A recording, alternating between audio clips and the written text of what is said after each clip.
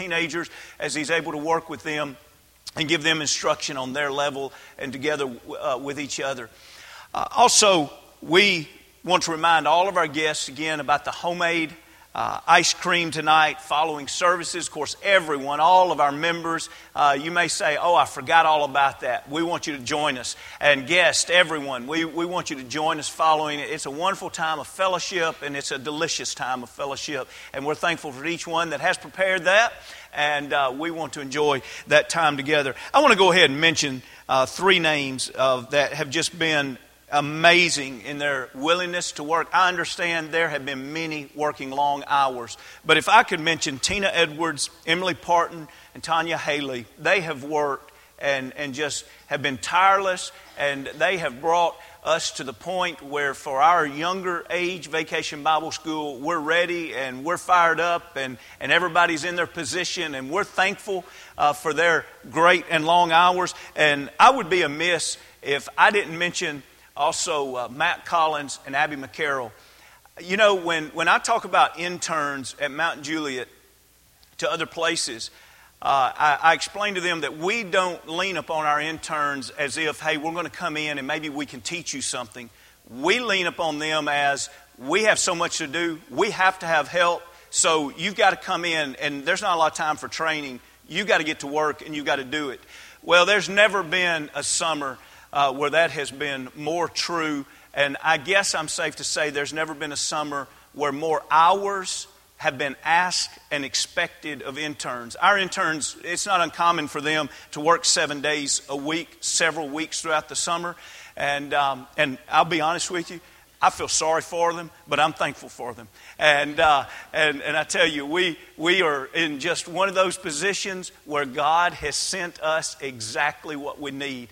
And we're thankful for them. They are so mature, they are so capable, and they're so godly. And we are thankful for them and the good that they do. I want to mention to you, if you haven't picked up a Christian Chronicle, you could perhaps look and maybe you receive one in the mail, or you could call and order one, or then also you could go online, and a lot of these articles online. But our work that's led by Don Humphrey about the Sudan work, there's probably 4 or 5 articles in this one publication about it. There's a front page article, and then when you open up to the very middle, you see the pictures there, and that's another article right in the middle of the paper, and there are several other articles. There is a video. I'll put the link in the bulletin this week. If I'll try my best to remember to do that. You need to watch a video of how they end service. I kept thinking, how could we do that? How could we do that? They have a beautiful way that they end service. The first person steps out of the auditorium, and you can see this on the video. First person steps out of the auditorium and stands by the door. Now keep in mind, their auditorium's a hut, but for us, it'd be out of the auditorium, okay? And they step out, and the next person comes by, shakes his hand, and stands in line beside them. The next person comes out and shakes both hands and stands in line beside them. And we, on the video, you watch about 100 people file out, and by the time it's over with, they have a circle around the hut, and the last person comes by, and they greet every member of their congregation. That's about 100 at the end of every service. It's beautiful to see that the Lord's kingdom is doing well. The Lord's kingdom is alive, and the Lord's kingdom is in fellowship and loves each other. And I think sometimes we concentrate on so much negative that Satan blinds us to so much good that's being done in the positive. And to God we give the glory, and I believe that we are going to see over the next decade amazing, amazing things done in Sudan. And we're thankful for that good, and you can catch up on a lot of reading there at Christian Chronicle if you want to go online there. Let's continue to think about this idea that the Lord challenges us to be strong. 2 Timothy, the 2nd chapter, verse 1, because we're a part of a mission that's greater than just us individually. Our mission is to be a part of a kingdom that adds to the next generation, teaching them to add to the next generation, teaching them to add to the next generation. And you say, how are we going to do this? And he gives 3 metaphors. In 3 and 4, he says it's like a soldier. In verse 5, he says it's like the athlete. In verse 6, he says says it's like the farmer. And today, and because of our theme in Vacation Bible School for the younger ages, we've been concentrating on this idea of a soldier. I'd like for you to look at the screen here, verse 3, where he talks about the good soldier. And let's read this together again in verse 3 and verse 4 of 2 Timothy, the 2nd chapter. Look at 3 and 4. You therefore must endure hardship as what? As a good soldier of Jesus Christ. And then he goes on to say, no one entangled in warfare, or no one engaged in warfare entangles himself with the affairs of this life, that he may please him who enlisted him as a soldier. Let's go back. You know, words have meanings. God chose the word soldier for a reason. Because when we picture a soldier, and notice especially he didn't say just any soldier, he said a good soldier. This Greek word here for good would be noble or excellent. So the Lord says, I want to talk about what you need to be. You need to be a noble soldier. You need to be an excellent soldier. Now, what have you conjured up in your mind?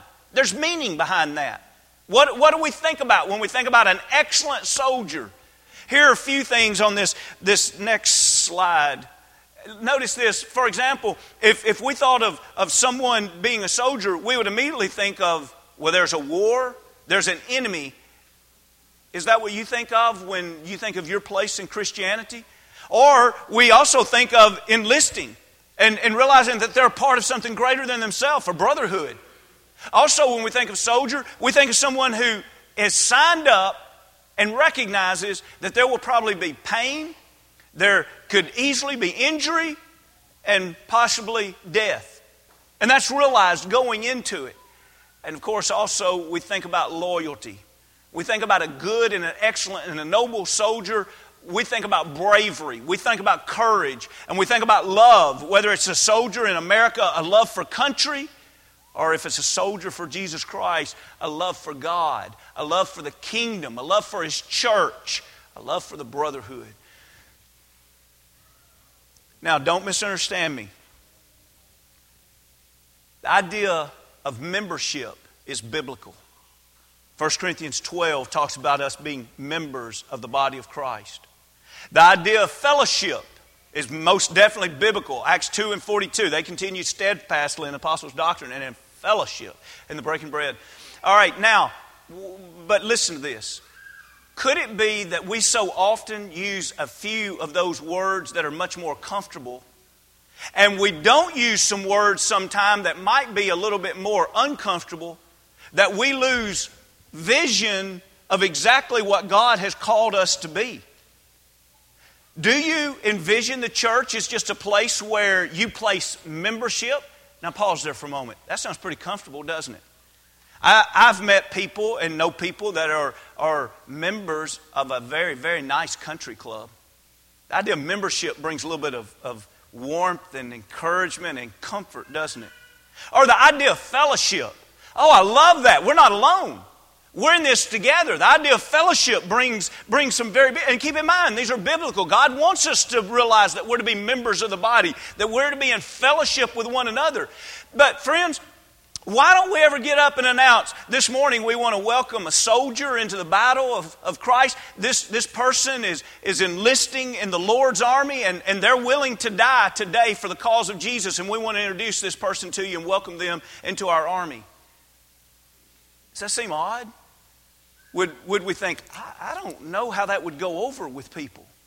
What if we ask everybody in the auditorium to kind of crowd together and stand on this side, and then we said, if you're willing to die for Jesus Christ today as one of His soldiers, come to this side of the auditorium? How many of us would just immediately go to the other side of the auditorium? You know that when we said we wanted to become Christians, that's what we were signing up for. We were signing up to be soldiers. We were signing up. And so then we say, okay, so what is this metaphor that the Lord gives us, and what is it He wants us to learn from it? There are three things that He says in these three verses that are very clear. We don't have to manipulate the text at all. It's just right there. He says, this is what I want you to learn from a soldier. And then we ask ourselves, do we carry those out in our life? Notice the first one there in verse 3. Notice he says, you therefore must endure hardships. Notice that strong word must. In other words, it's required. If we're going to be a soldier of the Lord, we must endure hardships. Now let's think about endure hardships. The idea of enduring hardships is literally that willingness to suffer and willingness to remain faithful while suffering. So it's enduring. We're not giving up. We're not giving in when the pain comes. We're going to continue. Willingness to endure hardships. How many times have we seen individuals leave the Lord? Of course, in leaving the Lord, they leave the church, and then they say, so-and-so talked about me. So-and-so hurt me. Well, I was just going through a really tough time, and it just got to be very difficult. Do you realize the idea of us being a Christian soldier is that we know we are signing up to endure during the difficult days that will come? What would you think about a soldier that went into battle and then looked around with, big wide eyes and says to a buddy to his left or right and says, they're really shooting at us. I didn't sign up for this. You could get killed out here. I'm getting out of here. And we would shake our head and think, what did he think he was signing up for? Now picture this. People that say, I got my feelings hurt. They really did mistreat me. I got laughed at work. I wasn't in the crowd at school. And it hurts. And I don't think God expects me to go through life being hurt and being rejected. Whoa. You signed up to be a soldier on His side, and if you read the Scriptures right, He tells you straight up, you're going to suffer. You're going to be rejected by the world. You're going to go through pain. And so just as silly as we say, how crazy would it be for a soldier to be shocked that someone was shooting at them? How crazy is it for someone to think that if they're going to be a soldier in the Lord's army, that there's not going to be any suffering? He says, endure hardships. Turn back a few pages in your Bible to 1 Peter, the 4th chapter. In 1 Peter, the 4th chapter, Peter gives us some tremendous insight here. Jesus Christ came to this earth and He was our example. And what did He come to this earth knowing would happen to Him?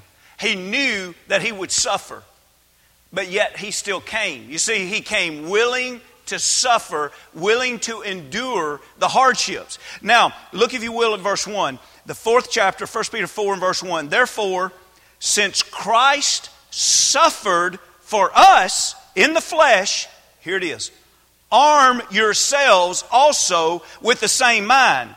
Now, you see what that's saying? Christ had the mind that said, I'm going to come to this earth and I'm going to be willing to suffer for mankind because it's for the greater cause. And He says, now you arm yourself with the same mind Christ had. That word arm is most interesting. It's intriguing as you put it in this passage here. What does He mean by arm? You know what it is if a soldier is armed?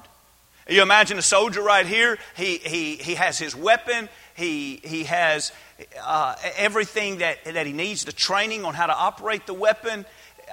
He's ready. He's armed.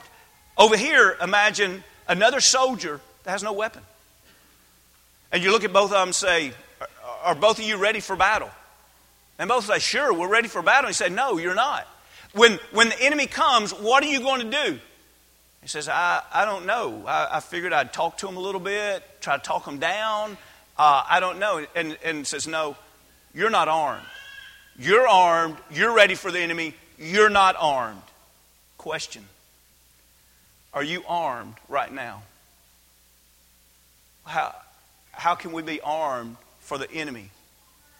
He says you have to have a mind that says, I am willing to suffer for the cause of Christ. Do you realize how you have disarmed Satan when you have a mind that says, I'm willing to suffer? Does that click with you how powerful that is? You have taken one of Satan's huge weapons and you've disarmed him. Because a lot of time we are afraid, back to this morning's lesson, fear doesn't come from God, it comes from Satan. We are afraid of being rejected among our friends or around a crowd. We are afraid somebody will laugh at us. We're afraid that we're going to leave intimidated and hurt feelings. We're afraid someone might injure us physically. And we go through life with all of this, I've got to stay away from pain. I've got to stay away from injury. And you know what Satan's doing? He's just unloading. He's laughing. He's like, I'm doing it again. That person's not a Christian. They just think they are. Why? Then he aims that same weapon at a Christian.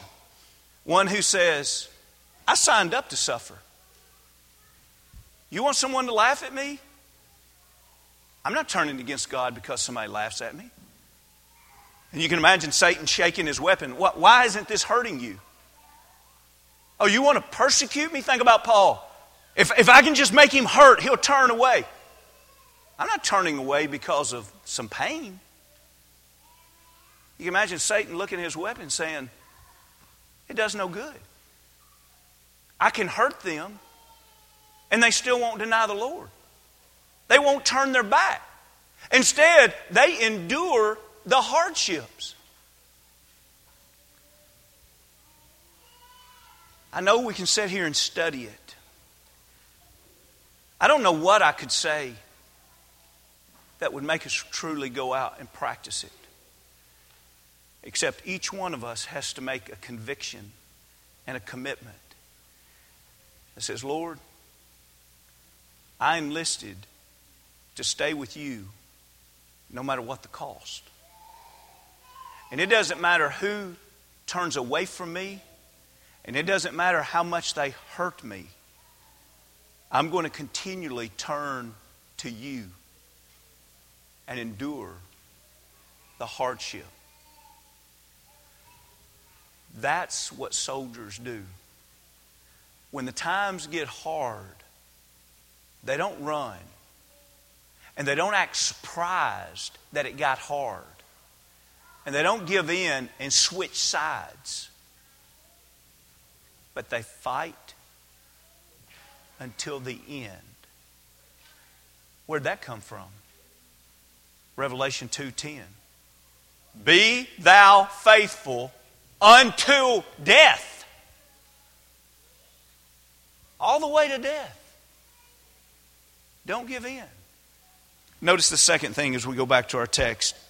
In 2 Timothy 2, we also notice that not only do they endure the hardships, but look at verse 4 where he says, no one engaged in warfare entangles himself with the affairs of this life. In other words, they're not distracted.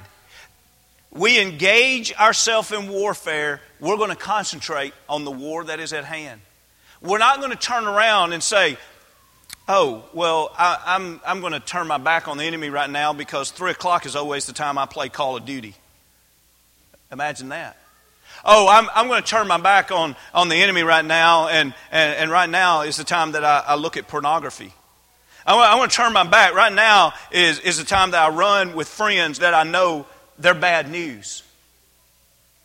What's going to happen if we entangle ourselves with the affairs of this life? We're going to find ourselves destroyed.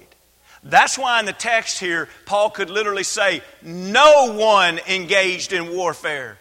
In other words, that's a hard, fast statement. Why does no one engaged in warfare entangle themselves in the ways of this life? The reason no one does is because if they do, they don't survive. You're not going to point out and say, you see that group of Christians over there? They've totally involved themselves in the world.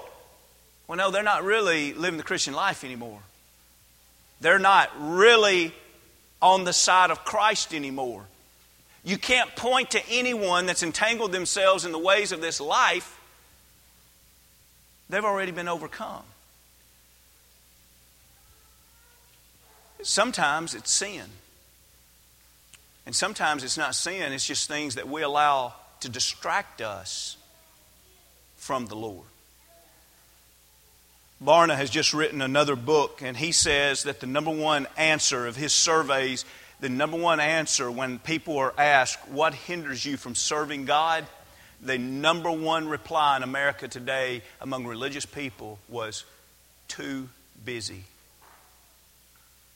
Hebrews 12:1 would tell us we need to lay down every sin and every weight. Sometimes it's not sin in and of itself. It's just a weight that has come into our life that we are distracted now. You know what the word entangle means? It's to be intertwined. For example, I could tell you right now that my two fists are entangled. And you say, no, they're not. They may be near each other, but they're not entangled. This would be more like entangled. And if you want a better picture of it, go to sleep tonight with chewing gum in your mouth. And when you wake up in the morning, where are you going to find it? You're probably going to find it entangled. It's not just going to be beside your head. It's probably going to be mixed all in the hair. And you know the old trick, you try to put ice on it and you try all kind of stuff and then finally you get scissors out. Why? Because you can't get it out. It is entangled. What happens? We get our life. Look over real quickly to Luke the 8th chapter. Here in the parable of the soils, he nails how we entangle our life. And he just mentions three things. There's so much more than just these three. But notice what he says here. And by the way, you remember the parable of the soils? There was the hard ground, the seed, the word of God fell on, the birds just came and ate it up. And then there was the shallow ground, it's shallow soil with rocks. And when the plant grew, it didn't have enough roots. And so the sun scorched it. So that's when just some hardships come and boom, you fall over. That's what we just studied, wasn't it? Whether or not you're going to stay when the hardships come, or your roots deep enough. But now he goes to the third soil to make this point that we're studying right now. And that is, this is good soil. It's really got the ability to grow a crop. But the problem is, nobody's come in and guarded this soil. So not only is it growing a good crop, it's growing good weeds. It's growing good thorns. And so now there's competition for the nutrients that's in the ground and for the moisture that's coming down and for the sunlight that's coming down. And so he uses the word here, that's the very same concept of entangling. He uses the word choking out. And look what the competition is in the 8th chapter here and in verse 14. Now the ones that fell among the thorns are those who, when they have heard, go out and are choked with cares, riches, and pleasures, and bring no fruit to maturity. What happened? It's off to a great start and there was great potential there, but something was entangled. They entangled themselves with the cares of the world. What are we supposed to do with cares of the world? 1 Peter 5:7, cast your cares upon me, for I care for you. We're not supposed to keep the anxiety and the cares of the world. We're supposed to let the Lord have those. We don't entangle ourselves with those. The riches. On Chisel this past week, we visited a man, probably in his late 20s. He and his wife have moved out of a nice suburb in the suburb of Memphis and has moved into one of the roughest projects in Memphis because they believe that if the downtown area of Memphis is going to be changed, that people are going to have to be intentional Christians. Christians have Christ living in them. Christ needs to live in those neighborhoods. And if they can live in those neighborhoods over time, people could really change. And so that's their goal. And so they moved a 4-year-old and a 2-year-old into these rough projects. And so we were talking with this man. And so we kind of asked him a real direct question and said, well, you know, how are you answering the question when people ask you about your children? You've moved a 4-year-old and a 2-year-old into this area. You know, what about safety? What about school? Now, he was real humble. And he didn't say as much as what I'm probably going to say, but he implied what I'm going to say to you. He said, well, we're not really safe anywhere. You can die anywhere. But he said, if you're concerned about sins, you know, like you're saying down here, there's a drug population or things like that. He said, the places we left had a real problem with materialism. The schools they would go to there, the kids find their identity in what they wear, what they drive, accessories. He said, are we going to say which sin is worse than the other sin? But I'm going to go now a step further and say this. Why are we so comfortable with the sin of riches and of materialism? Why are we so comfortable with that one?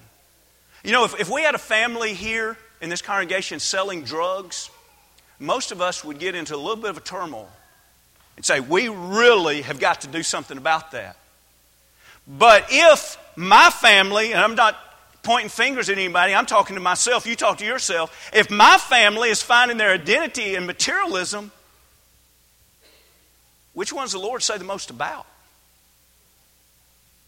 You can't hardly find a sin that the Lord talks about more than riches and materialism and putting our trust in money and all of that.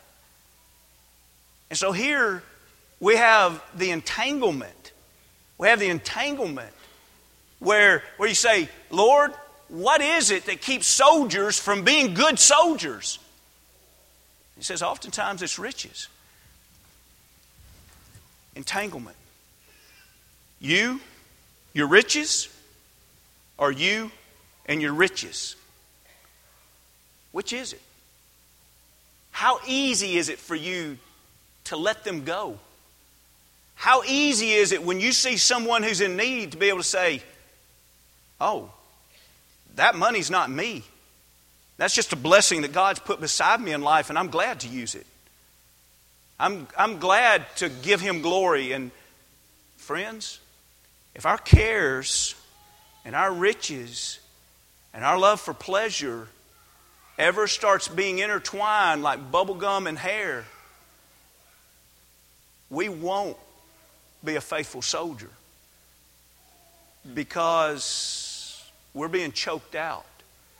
Faithful soldiers do not become entangled in the world and in the cares and the riches and the pleasure of the world.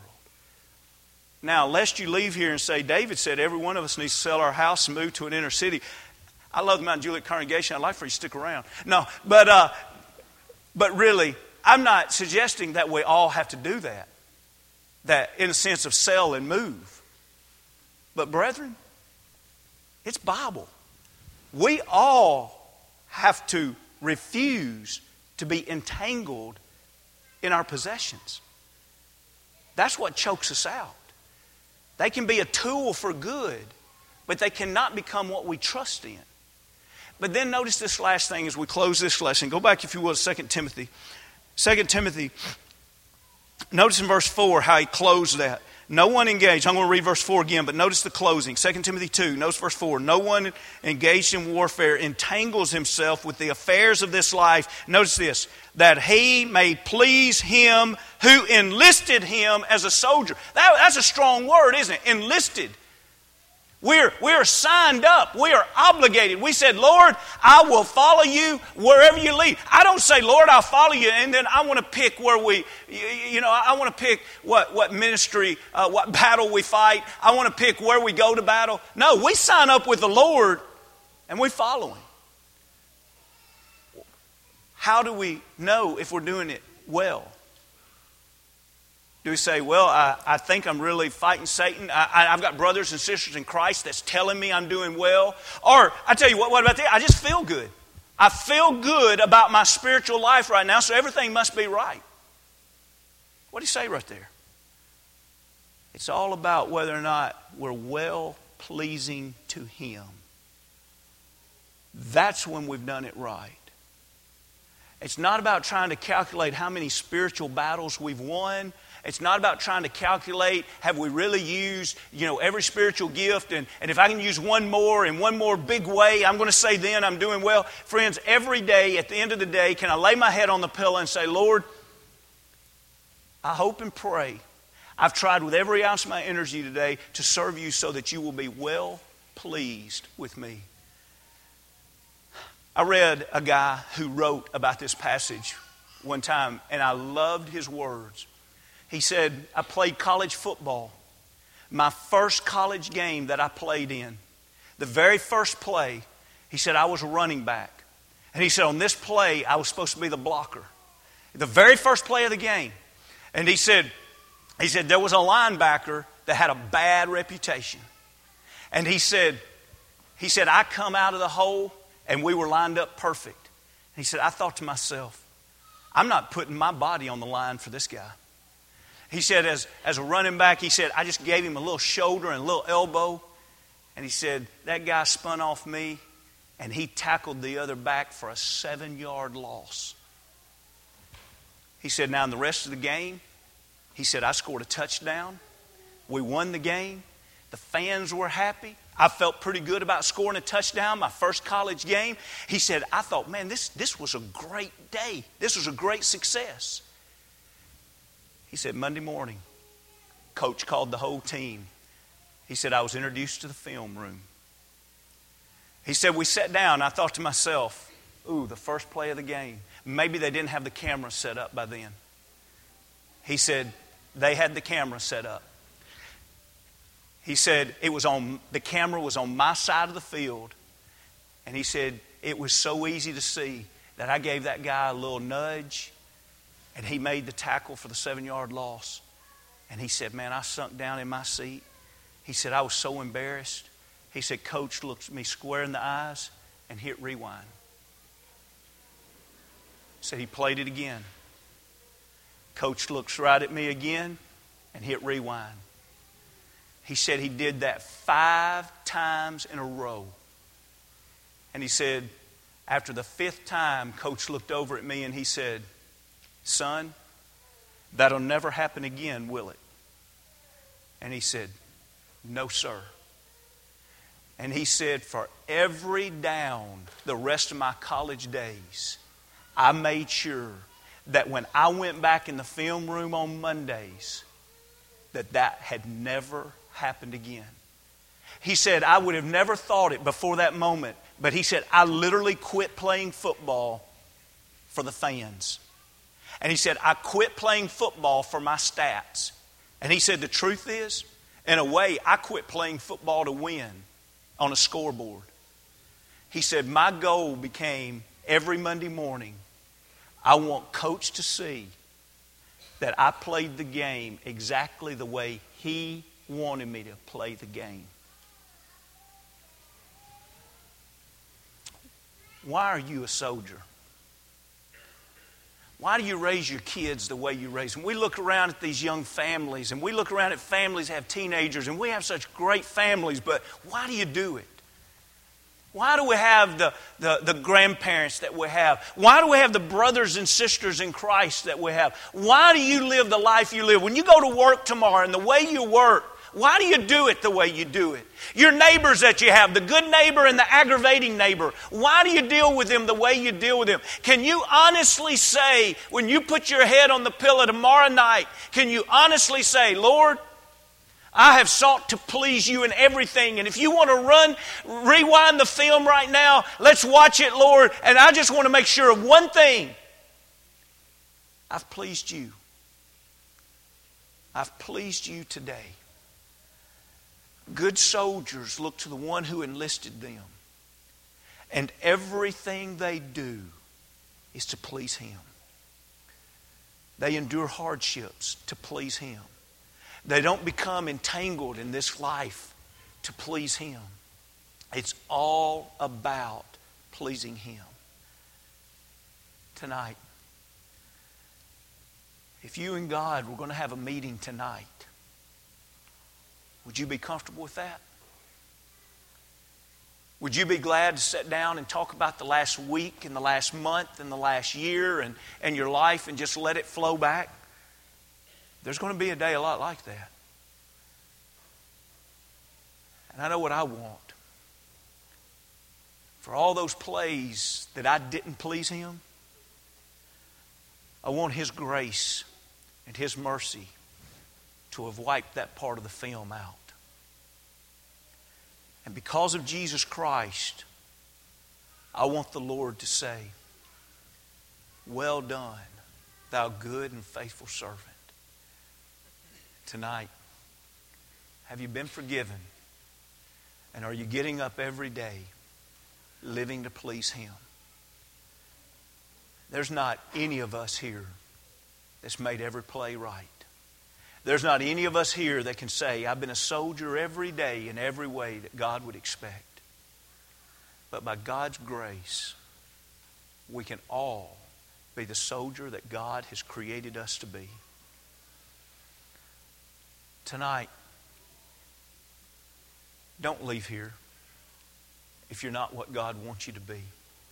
You're missing out on too much, and the church and the kingdom is missing out on one that we need.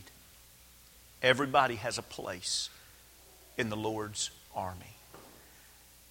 If you want to be baptized into Christ, or if you want to come back to Him, don't let Satan win this one. Don't let Satan win this one. This battle belongs to the Lord. If we can help you in any way, come as we stand as we sing.